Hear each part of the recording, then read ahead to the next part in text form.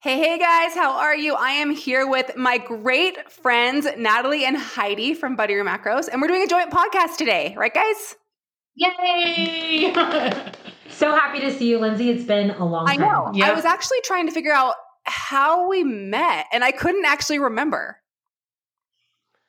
Oh my gosh. That is a very good question. I mean, we have been together in person to dinner, which is wonderful. That's true. That is true. But that was also like pre-pandemic, maybe? Was that for sure. It was in 2019, I believe. Oh my gosh. Yeah. That was like 5 years. It does feel longer. Yeah. Like I feel like quarantine adds like an extra 4 or 5 years to every memory you have before. It totally I know. I think if I had to like go try to like filter back to think about like how we like officially met, I think it was just because we were in the very beginning. I mean, people will refer to all of us, and you included, like as OGs in this like kind of space, especially with macro counting. So I think back then the community was really, really small, and you kind of just knew everybody who was playing in it. Now I probably don't even know like 70% of the macro coaches out there, but there definitely is like fondness for the people who are like the pioneers when like, we're really excited about like unflavored protein powder. Like that was like collagen wasn't even a thing back then. So everything is so different. I always tell people I started macro counting before there were even apps. Like I had books, like notebooks. And do you guys remember Calorie King? Like it was a website for a while. Oh, totally. So that's where I found everything. It was on Calorie King. I was like a half cup of oats. I mean, of course you can look at the labels and stuff, but like Calorie King. They have like the thick little book. Yes. The pocket book that you can take with you. Totally. No apps, no nothing. Oh my gosh. Totally OGs. So I want to actually ask you a question before we dive into the podcast. When you like look back and reflect back, I mean, from your show days aside though, because I think that like that is completely a category of its own as far as like practices and things like that, just like regular normal. Do you think when you look back where you're like, I could see why people think that I was a little disordered then, or some of the practices that we used to like teach people, like that might have been a little extreme, like when you reflect back, like 100%. Even not competing. Like sometimes I repurpose content and I'll scroll back years just for like ideas from my past content. I'm like, I can't believe I could never get away with posting that anymore.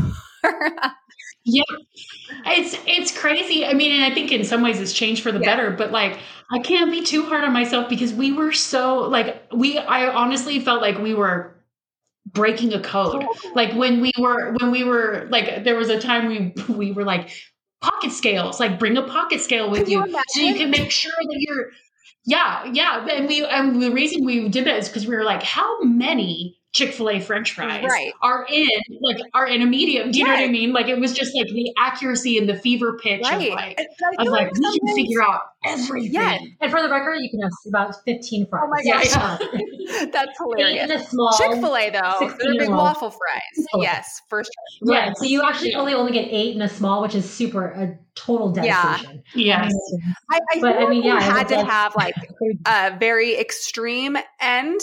You know, because you come from not tracking at all, which is like one end, and then you start tracking and then you go to the other extreme before you can find that balance in the middle, you know? Yeah.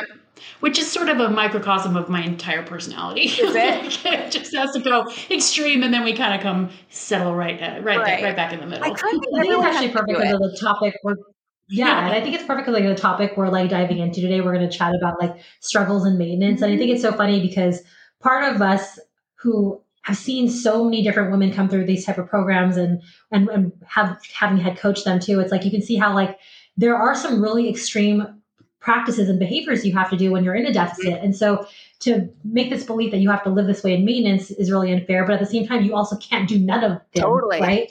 To maintain a result that you achieved with that kind of extremeness. And so I think it'll be interesting to chat about that today and see even how like maybe our views have changed on maintenance over the years and like what that even like means to us anymore and what it might mean to like somebody who is like fresh out of their very first, you're so adorable cut that you've ever done counting macros.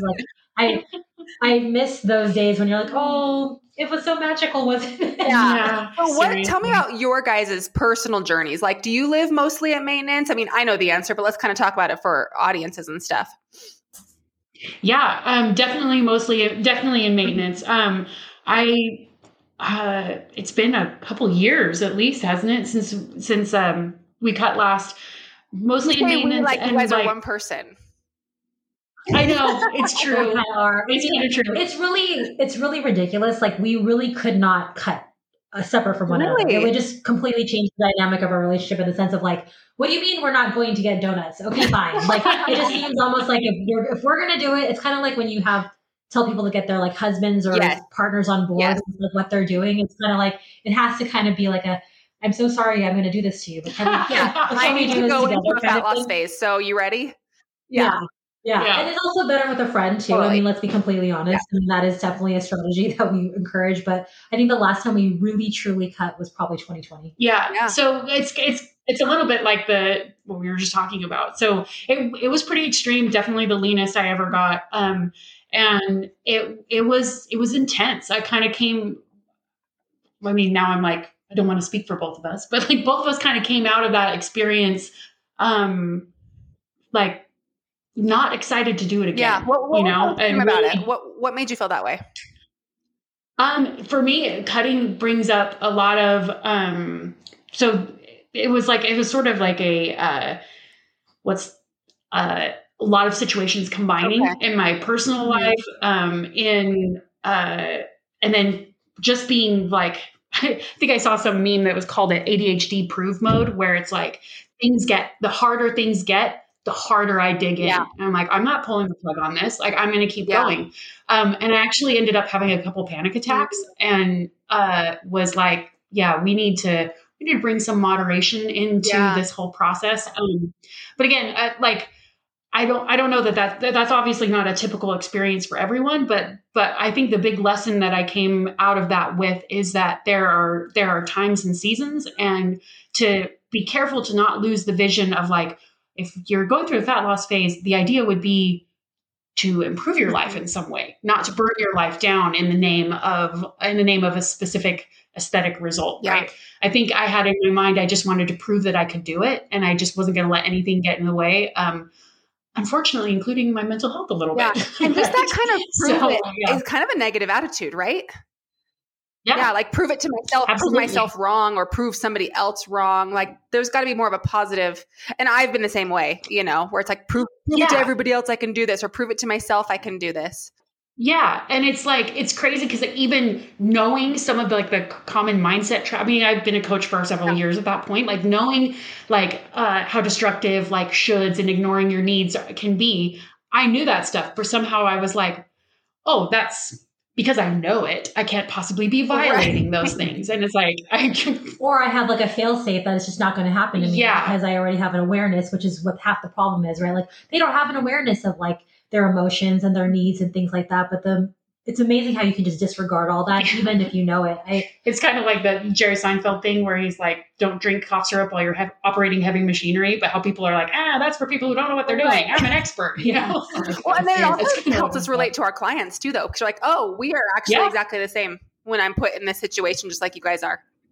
Totally. 100%. And then, it was interesting. This was actually our very first coach-led cut. From like a person who actually like set up everything from our workouts to like every single detail was managed. Hiring a coach. And to be honest, Heidi got like the leanest she ever got. I actually was in a position to think like, okay, finally this is it. Like I'm going to have this transformation that I've always wanted. Like I have the work ethic for it. Like let's just go full send on it. And it actually ended up being probably one of the most not to be like all dramatic, but if I think about it, it was kind of traumatizing actually, because I had to like face a lot of things that like I didn't think that I would have had to, because I was like, well, by all intents and purposes, this should work, right? Like, at one point it was like 19,000 steps, 5 days of strength training, 1,100 calories. I'm like, this should get me to this place of weakness that like I'm ready for, that I've strength trained for, like I've done enough successful cuts, like I know how macros work, like I'm really proficient at it. And like I didn't actually yield that. And it ended up putting me in like probably in the first of my life, a really disordered headspace, which I also feel grateful for because I can see how women get there. I think before I was like, that's crazy. Like, why would that do that? And then I found myself like sleeping so I wouldn't have to eat, or like, drinking tons of caffeine so I wouldn't be hungry. 1,100 calories over a span of a day doesn't go very far. And so there were some of these practices. And then I also didn't get the result that I thought I would get to, which also felt really like unfulfilling and it was pretty depressing when I think about it. So that has also made me a little bit gun shy from like really going full send into a cut again, because I worry about kind of retracing those kind of steps, as well as like my expectations and even just like my mindset about how I felt then. It's interesting because I think most people think that, oh, I know how to do this, but like I'm sure, and you can attest to this, like not every cut is the same. Like, very few of them are exactly identical. Like every single time you go into a deficit phase, it's completely different than the last. Yes. And I think the same thing goes for maintenance too. Like you might have had a really successful maintenance phase. Like we were able to maintain after our very first cuts in 2013 for probably a year or two. I think it was 2016 maybe or something like that. 2016. Sorry, 2016.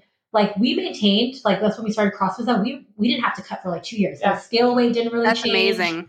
It was all beautiful, and so that was that. But then you do maintenance after a couple cuts, and you're like, oh wow, it's much harder. Those 10 fly on real fast, right? Yeah, for sure. Yeah. So you guys have been in maintenance since like 2020, right?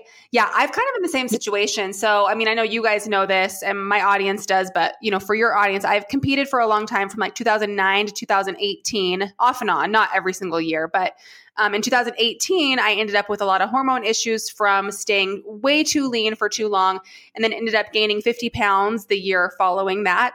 And that's actually when I went down there with you guys, was kind of just right in the middle is when I visited you and down by your house. What am I trying to say? Down in California, down in your house when we went to dinner. And so I was able to lose that weight, and I haven't really done a cut since then. So I lost, obviously I didn't lose the whole 50 because it was from a stage weight to a high weight, but I lost about 25 to 30 pounds of it.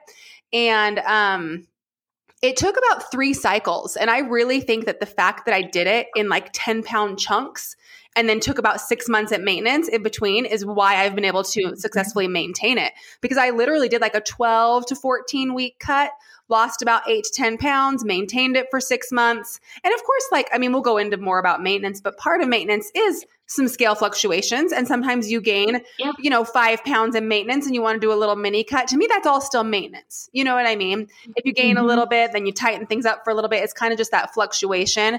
And I feel like a lot of people, one hard thing about maintenance is people think that they have to maintain that exact number or even within like 2 pounds. And that's not very realistic. You're going to have life for example, in December, I went to Arizona with my coaching team and we ate at so many good restaurants. And then I came home like 5 days later, I went to Las Vegas and then we had the holidays and then I went on a cruise. And like 6 weeks later, I'm up 5 pounds and I want to just tighten things up a little bit. I don't see that as weight gain and then going into a cut. To me, that's all still just the fluctuations of maintenance. Do you agree? I totally agree. Well, especially if a lot of times like that kind of thing can be like mitigated with like, I don't know, maybe having some water and maybe some fiber, right? And like getting a few steps, right? I think that like when you can kind of, if you use your term, tighten it up a little bit, like just kind of getting back to your healthy habits. If you can notice like a couple pounds shake out, just not even being in a deficit, but just like visiting the things like sleeping good again, actually getting regular sleep or reducing your stress. And if the scale tracking, the scale can shake out that way, that means to me that you are in a maintenance phase. Like that's not like I cut and I like lost these 2 pounds. Exactly. I agree. I agree with you. It's like, this is just a way. And also if, I love that Heidi did this one day, like she weighed herself in the morning and weighed herself at night. It's like that fluctuation, even in a day can be anywhere from like 2 to 4 or 5 pounds. So if you don't honor that as maintenance, then what is it? Right. Laughing because that post, I had my bare feet on the scale and I had like terrible bunions. And by far and away, people were way more concerned about that. Yeah. You're like, you're missing the message. But the point remains. We should repost that. Like, don't worry about the bunions. They're fine. I'm addressing it. Okay. Right. Caution. That is so funny. So I haven't done like a true cut since 2021, with the exception of like just little phases, just little fluctuations. Yeah, of course. Yeah. But why don't we just go ahead. For clarity's sake with the reader, like when we say tighten it up, that we're not talking about going into a cut. We're talking about like being more accurate with your numbers and getting back into like routines. And more intentional. Yeah, exactly. Intentional about your food choices in the sense of like, trust me, when you're on a cruise or you're out with your team or you're out with your friends or the holidays, most of us aren't even paying attention at all to anything. Yes. It's strictly by feel, festivity, fun. Yeah. Right? So like in my mind, air quote, tighten it up is like, hey, I actually am like, what do I want to eat today? Is that a choice that will actually make me feel satisfied? Does that actually maybe like help with my digestive system? did I have some water today? Yeah. Like paying attention as far as like to the things that are like good. And do you guys track? Sorry, you were saying. No, do you track when you're at maintenance? Yeah, it's, they say it's a perishable skill, right? Mm-hmm. Like if you aren't tracking, like your estimations can get rather generous. For sure. But I also don't think that, depending on it, what do we always say? Like the more specific the result you want, the more specific your behavior has to be. So the more narrow your expectation of what you are maintaining, then the more specific your behavior has to be. Like I'm pretty comfortable with scale fluctuations. So I probably track like 3 or 4 days, but there's also been months where I haven't tracked really at all. Right. So it's kind of, times and seasons, as it were. But I do think it's crazy to be in maintenance and have the expectation of maintaining and not doing any of the behaviors, like not doing any self-monitoring, right? Because I mean, you and I we all know here that like your body fat set point and whatnot will like cue you back to where you were before. It's very subconscious. Right. So just like you can know something like, oh, having 10 out of 10 anxiety is not good for you, and you can still push yourself there. Right. You got to keep your eye on yourself. Yeah, for sure. And there's different ways of monitoring too. Like, just because you're monitoring your calorie intake doesn't necessarily mean you're in your tracking app adding up every little thing. Something I do is I take a break from tracking, but I mentally know where my maintenance calories are. And I think, okay, I need 4 meals of 500 calories or whatever it is, and I'll look at my meal and I'll be like, okay, yep, this is approximately 500 calories or whatever I want it to be. And so I'm not tracking, but I have that education from like, okay, 100 calories of this, 200 of this, whatever. Okay, that's a good meal for me, Or like just track your protein. Yeah. If you're hitting 130 grams of protein or 150 or whatever, that will help regulate your appetite in a lot of ways that can compensate for not necessarily tracking super accurately. And the likelihood of if you're eating 130 to 150 grams of protein, it's less likely that you're just going off the rails. Right, with chocolate cake. Things, right? Yeah. Like that's a ton of food. Like if you're eating whatever you want and you're managing to nail 150 grams of protein, you are having a massive amount of food. Yeah, totally. Like, I mean, as we know how challenging it can be to get even 100 grams of protein in sometimes, right? So I think contextually, like it gives you a better idea of like, where am I landing? And also just kind of a practice of remembering like portion control and portion size, I think is just for knowledge and context, because it's really easy just to be like, once again, with like a small fry for 8 at Chick-fil-A, it's really easy to make that 10 or 12 or 14 and forget that you had, 2 small servings of French fries versus, 1. For sure. Well, totally. And like in fairness, while this might, maybe to some people this sounds extreme, but it's also, we're in a food landscape that is also very extreme. The portion sizing at restaurants or the expectation our eyeballs have of how much food we should have. I mean, you've seen the statistics about like the size of like a value meal and how that's exponentially grown over the past 20 years. So I think it's just about being informed, right? Because if we're going to, I would say we agree with most of the principles of intuitive eating, but we're just not it's not fair. Right. We're being bombarded right? everywhere. Like exactly. Some of these foods have been scientifically altered to make them more palatable. And then on top of the fact that like our brains just really enjoy fat and carbs. Right.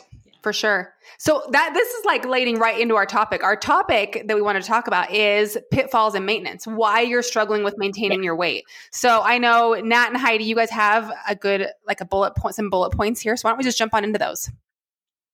Yeah. So I think probably our number one would be that you're looking for the pings of the scale for validation. Yeah. And I think we have been conditioned to believe that the scale tells us kind of how to feel. Like, tell me scale, how do I get to feel about myself today? Like, you step on the scale, we all know the feeling of like when it's down, we're like, oh my gosh, like, this is amazing. Yeah. Like you feel validates your decisions. Right. Wear a different outfit than if it was up.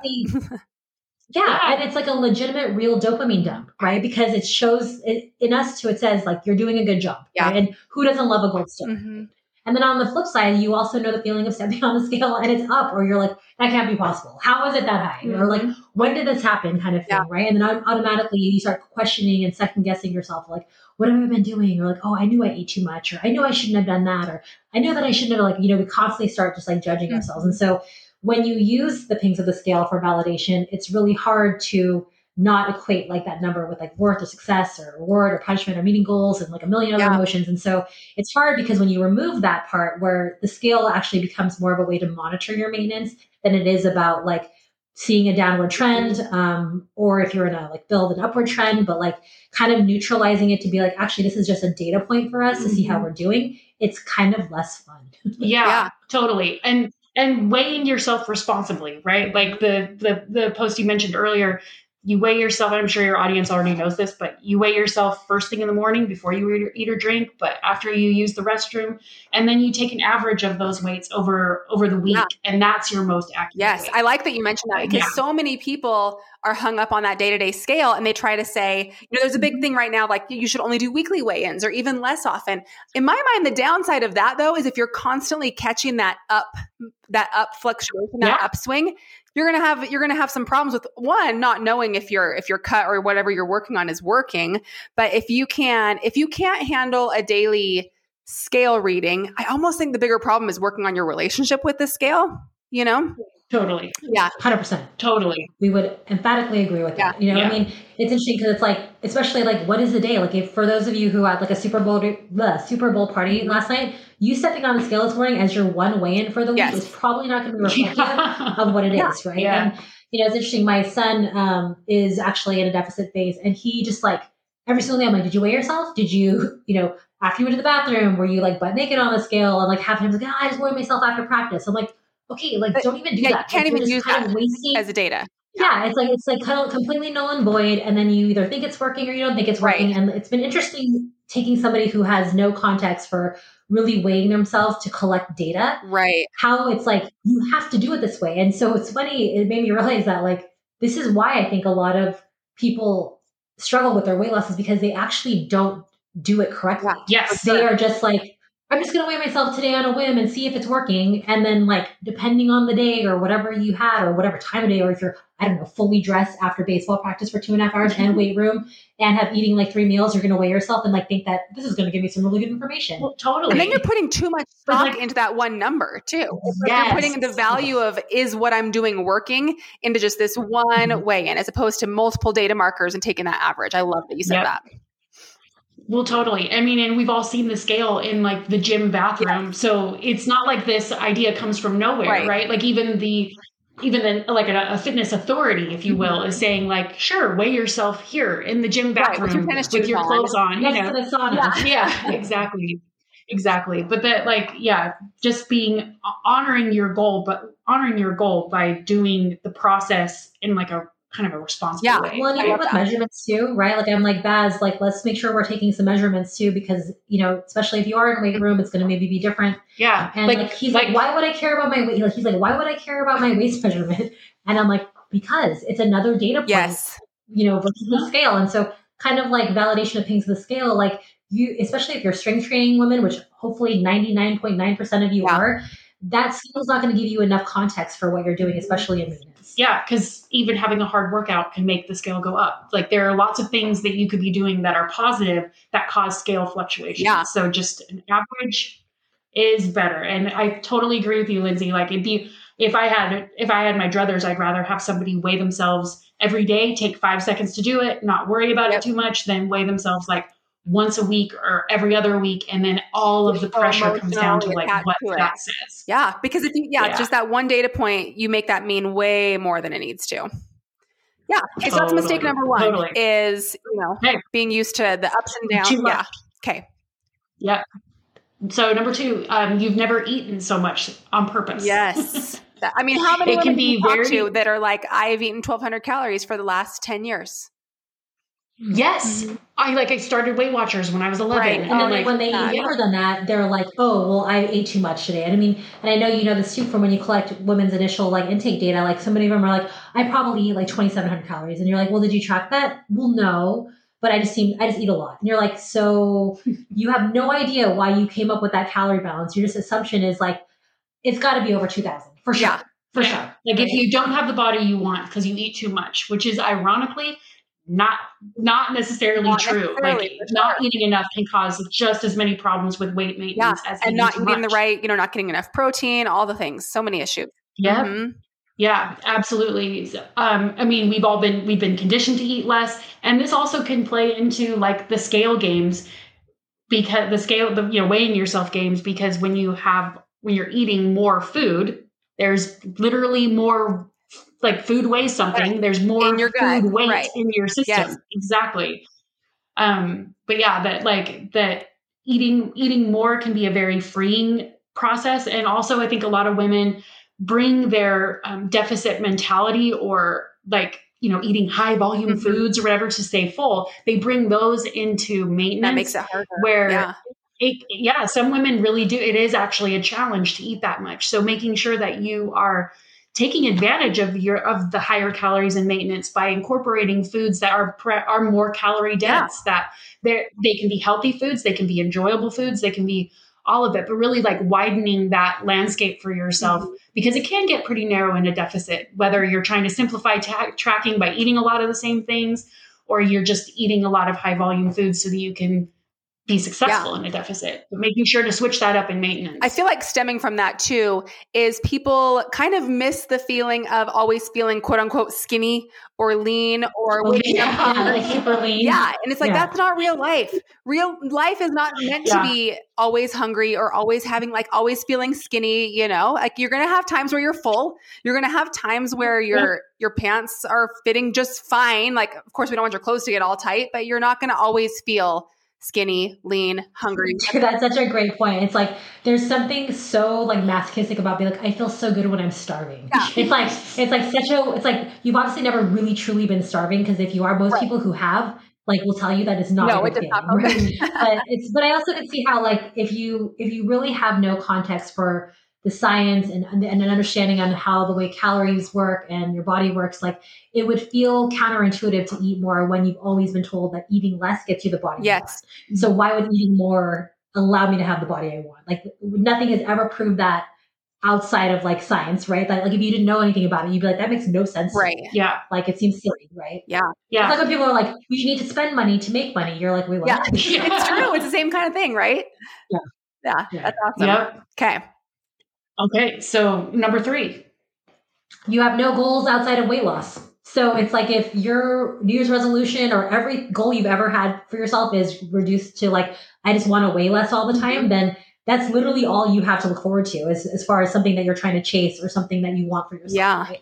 And I think that what's interesting is that a lot of people use that as the stepping stone to be able to have another goal. Like when I lose weight, I can do this. Or when I finally get to this pant size, I can do this. Or I'm not going to like, we hear it's like, I'm not going to chop my hair off until like I weigh this much. Or I'm not going to go take on, dancing or salsa or whatever until I get thin enough to like be in this or whatever.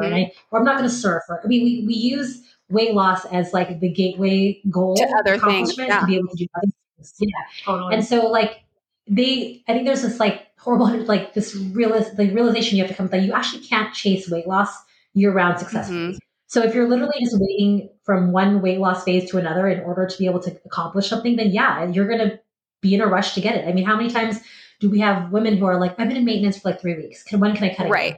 And you're like, whoa, like, hold on a second. Like we just did like a 3 or 4 month cut. Right. Like, let's like some time in maintenance. And I think there's also just like, the irony is that most of our life should be spent in maintenance, not a deficit phase. Yeah. And a lot of people just believe like my life is like one deficit phase to another, and maintenance is just like a waiting ground where I have to like sit like and like tapping myself.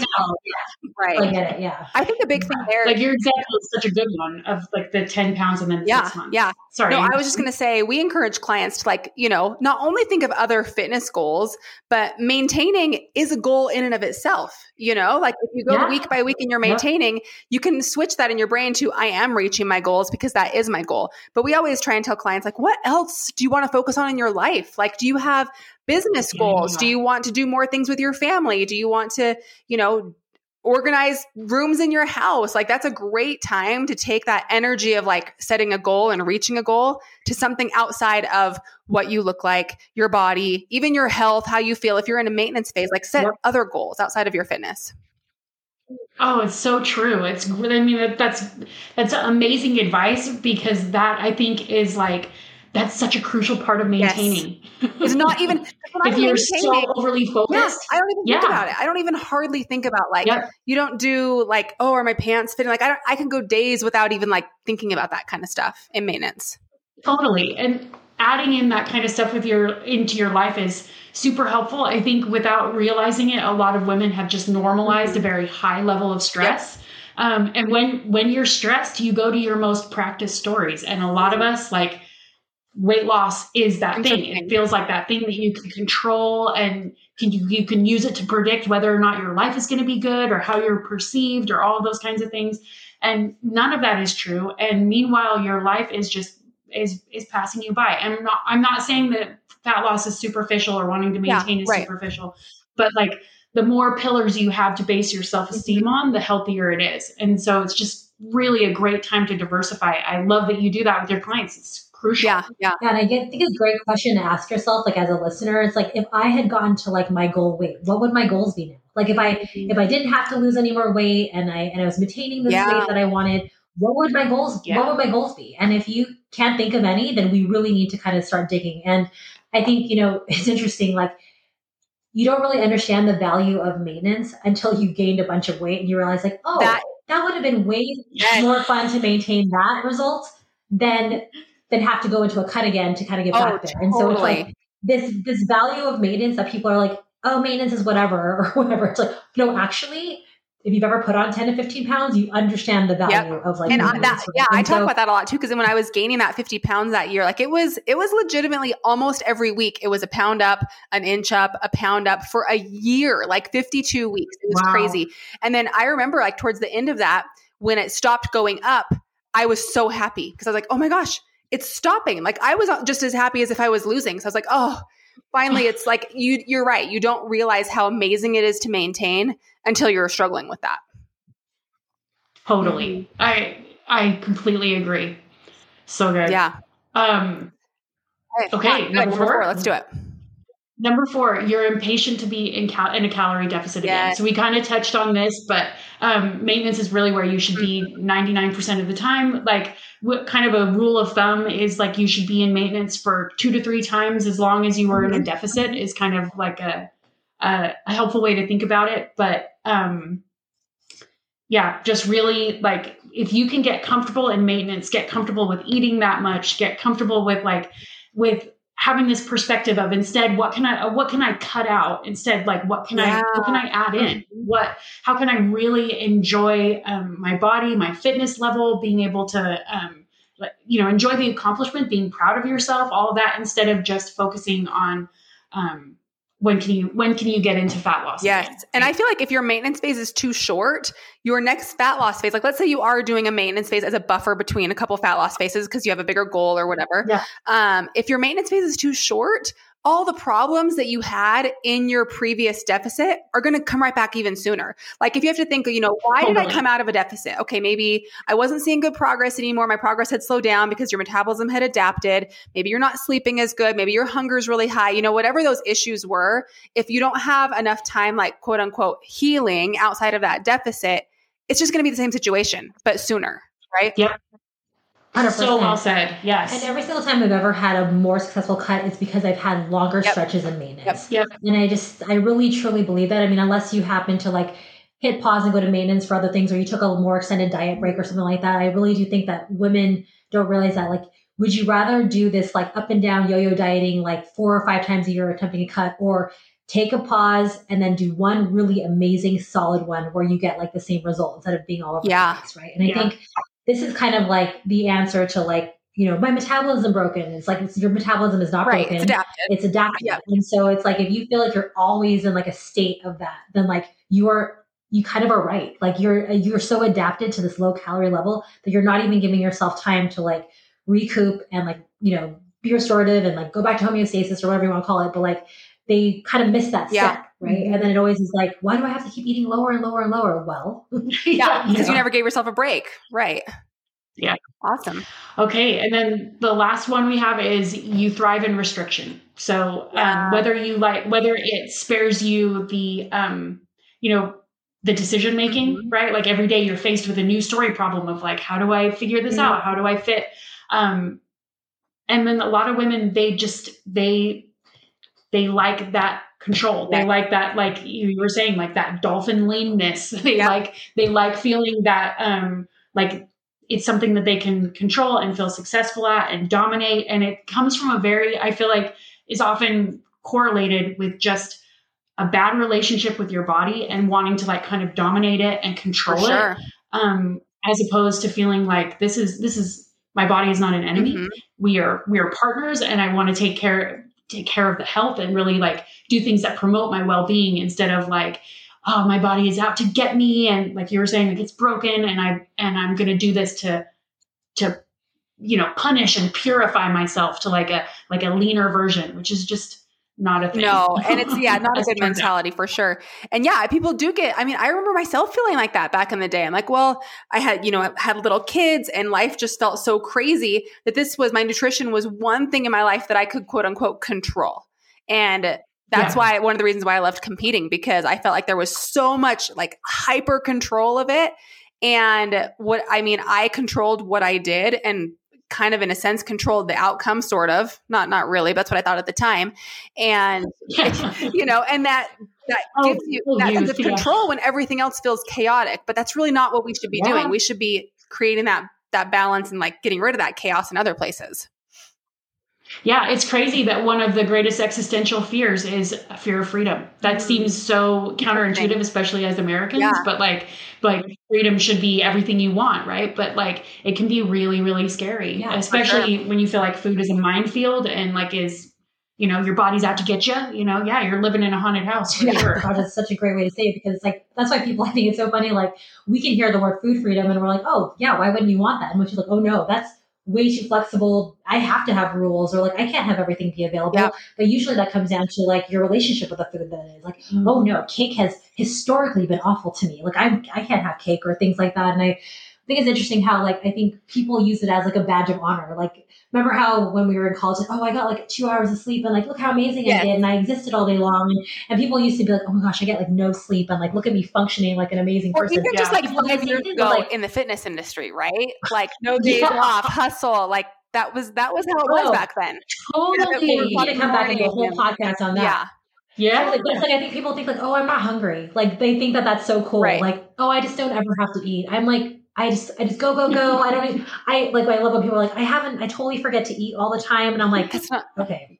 Like they think hunger is weakness or something. Yes. And it's just like, no, that's actually your body's natural cue telling you like, hey, we're going to die soon. Yeah. Right. And so it's your metabolism working, Yeah. Seriously. It's your metabolism actually being healthy and telling you, I need more food, right? Sorry, the irony of that just got me. That's really good. Yeah. But then also like, heaven forbid I don't have one more thing to suppress about myself. I suppress my emotions and my appetite and all my awareness about things. And so I think there are women who think that being restrictive is so cool, right? Yeah. Like, I am so in tune with my body. I can control it to do whatever I want to do. I don't need to eat anything. Like it's a neglect of your needs is really what it is. And that's a bummer. Yeah, for sure. And you may not know you're doing that. Like you may not be as aware of, like some people are more aware of their feelings than their thoughts. Like you may not hear yourself think that thing, think those things, but it's worth looking at your behavior and like how the process is feeling, because how the process feels determines how determines your results. Yeah, for sure. Right. If it's miserable, you're going to get a what's that thing you always say? It's not a dream body if it's a nightmare to maintain. Oh my gosh, I love that. Well, that's like, I'm sure you guys do something similar, but in our client check-ins, we ask them to share wins, right?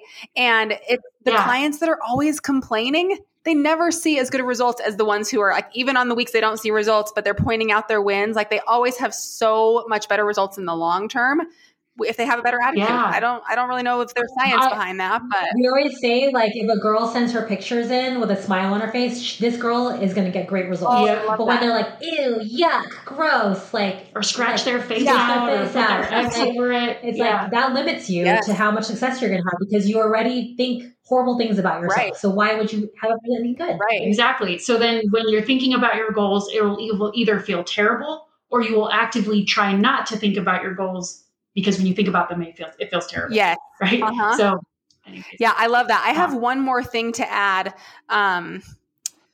And that has to do with diet mentality. So I feel like one reason people struggle in maintenance is because they still are bringing over some of that diet mentality. And we preach like, when you're in maintenance, you don't have to do some of the things you did in a deficit, meaning you're not in a calorie deficit anymore. You probably don't have to do 19,000 steps anymore. You probably don't have to do, limit your carbs as much or, be as limited with your food choices. But you do have to do some of those healthy habits, right? You need to focus on protein. You need to get some steps. You need to keep lifting weights, all of these things. But when people come into maintenance with that, like by diet mentality, I mean, I'm sure you guys know, but I just mean like that still restrictive mindset, like how you mentioned the high volume foods and like some of those thought processes that go with cutting, and they bring that into maintenance, they can really struggle because they feel like they're still cutting, right? But they're not seeing the results of that. And so we always like you're basically cutting with 300 more calories is what you're doing. And they're expecting cutting results, but they're not. Yeah. Yes. And so they expect a result in a weird way too, because they're like, I'm still doing the same practices that I was doing in a cut. And you're like, but you're just having like, half a scoop more of cottage cheese or like, or they're eating 5 million veggies because they want to fill up. And I'm like, no, eat some actual rice or, maybe some actual peanut butter or something to fill yourself up. Yeah. Instead of like reconstituted peanut butter powder. Yeah. Because if you always feel like you're dieting and you're not losing weight, you're going to have a really toxic relationship with a cut for sure. Yeah. And maintenance. Yes. Yeah. And like at the heart of it, I know for you, like it is for us, it's just like you deserve more. Like you deserve better. Mm-hmm. Like you deserve to be proud of yourself. You deserve to love your body. Like all of the good things. Yeah. You deserve, right? So like getting out of that like minimum wage mindset. Oh, I love that. Yeah, that's huge. Well, that was awesome, you guys. I think we shared 5 or 6 great points about why people struggle with maintenance. And, woven throughout there was also why maintenance is so important, right? Anyway, Natalie, Heidi, how do my listeners hear more about you guys? Oh, well, you can come on over and hang out with us on Instagram at Butter Your Macros. We do have a podcast called The Butter Dish. I love that name. It's so cute. Listening along with Lindsey too, but also just, I think, just like you have a program, we have a program, but it's also like do maintenance with a coach. Yes. If you've never been successful in maintenance, do not ditch your coach the second that you're done with a coach. Oh my God. Yeah. Preach. Yes. In fact, arguably, most women don't need a coach to cut. They need one for maintenance. Right. Like if you're great at cutting calories, and you're not great at maintenance, like here's an indicator to tell you, like, do it with somebody who can help you through it. Mm-hmm. Because part of maintenance, which is so hard is it reveals a lot about yourself, right? Mm-hmm. That you maybe don't want to address because you're eating less or you're just so laser focused on losing weight. And so sometimes the hardest work you'll ever do is in maintenance. And that is where the discipline really lends itself, not in a deficit, right? It's the restriction part is easy for us. A lot of times we're really good at like being mean to ourselves. Yeah. So like to be generous to yourself and to live in abundance and to realize that you deserve more is in maintenance, and that is really hard for people. So I love that. Come and figure all that out with any of us, right? We want that for you. Yeah, that's amazing. Thank you so much for those parting words. Thank you, Lindsey. Okay, we'll see you later. All right, guys. Okay, talk to you guys later. Whew, you made it. The butter dish didn't melt your face. Thanks so much for hanging with us. If you enjoyed that episode, we'd love it if you would subscribe, share it to your social media, or leave a comment. That all really helps, so the kids say. If you want to find us, you can find us at Instagram at Butter Your Macros. On the web at butteryourmacros.com. Twitter and TikTok at What's Up Butters. And we'll see you guys on the next episode. Thanks.